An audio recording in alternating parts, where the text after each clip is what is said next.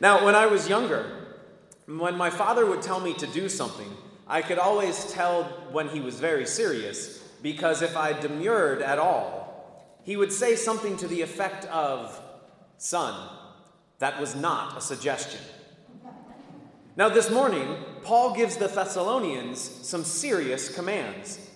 He enjoins these injunctions upon all those who hear this letter read aloud in the midst of the church.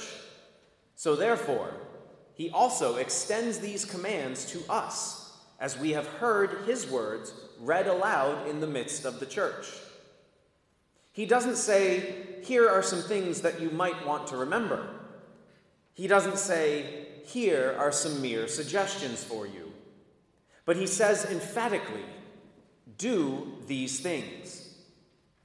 He tells us to rejoice always, to pray without ceasing, in all circumstances to give thanks. And finally, he says, "Do not quench the Spirit."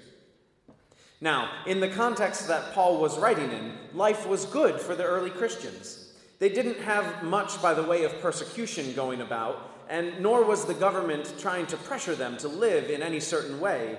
It was basically the heyday for Christianity.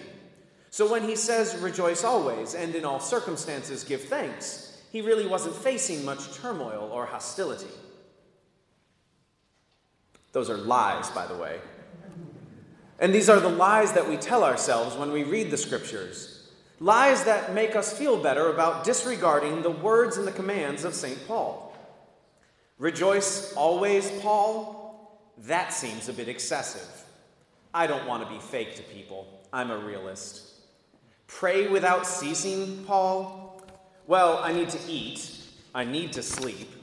I have to do some sort of social interaction to be normal. Plus there's work. I don't want to be broke. And then there's working out so that I'm mentally okay.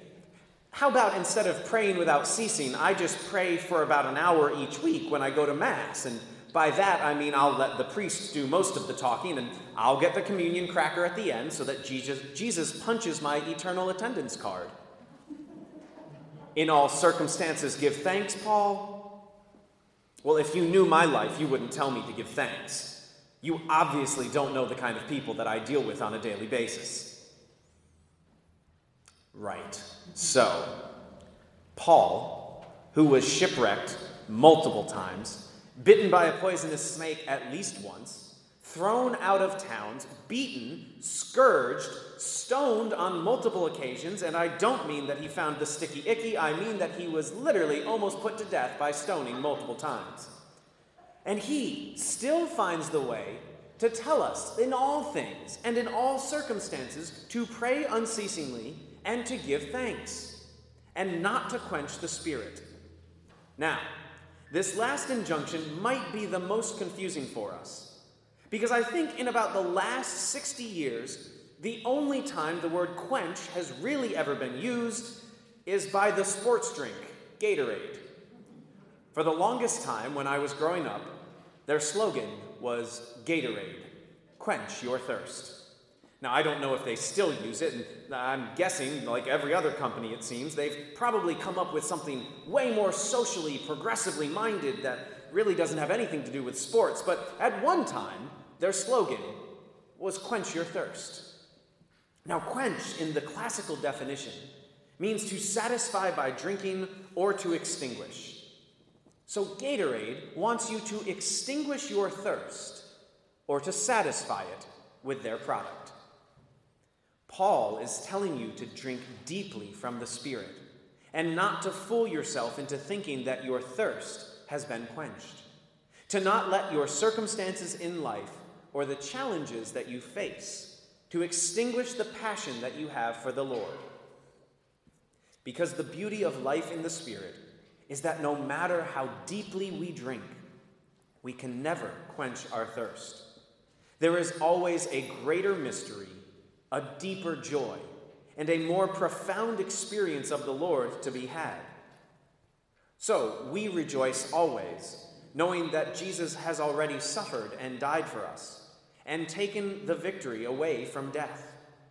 We pray without ceasing, so that we may be conformed while here on earth to the person of Jesus Christ. We give thanks in all circumstances. Now, Paul, in the Acts of the Apostles, gives thanks after being scourged. He gives thanks that he was found worthy enough to suffer for the name of Jesus.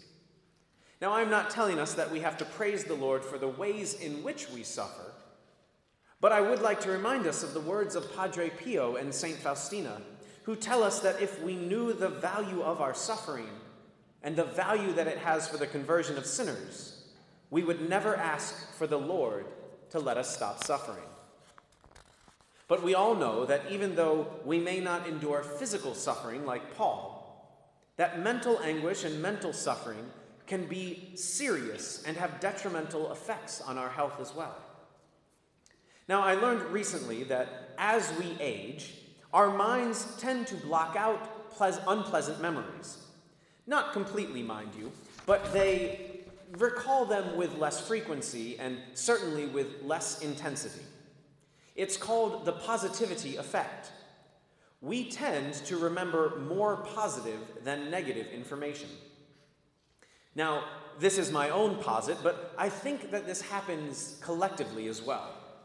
We like to remember the good of a situation or a time period, and not the exact nature of what may have been present during a certain event. Take the Annunciation and the Nativity, for example. When we pray the Rosary or we prepare in the time of Advent, we think of the glory of the angel speaking with Mary. We think of what beauty the gift to humanity it was that the Lord came to the earth. But what I don't think we remember is how terrible the time period between when the angel Gabriel appeared to Mary and when he appeared to Joseph in a dream, telling him of the miraculous nature of the conception of Jesus. During this time, though Mary never sinned, how strong the temptation must have been for Mary to doubt the promise made by the angel. How much it must have been tempting to go into despair, knowing that if she was found to be with child, she could be killed.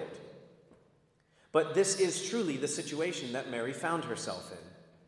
And even though this meant that Mary could have been put to death, what is her reaction at the moment the Archangel Gabriel tells her that she is going to bear the Christ? She rejoices.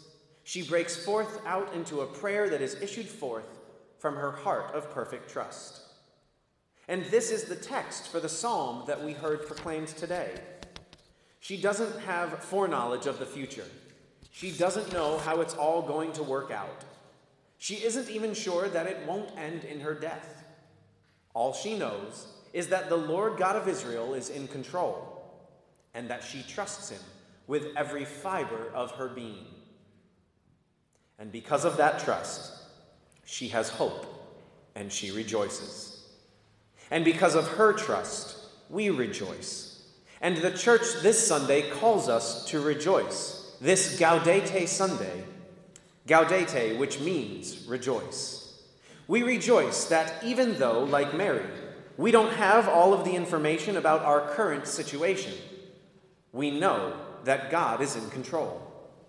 He will work out everything for us. And even if it means that it ends in death, he will bring about ultimate victory. This is the message of Christmas, that Christ came into the world so that we would not fear the darkness, because Christ, the light, has appeared to humanity.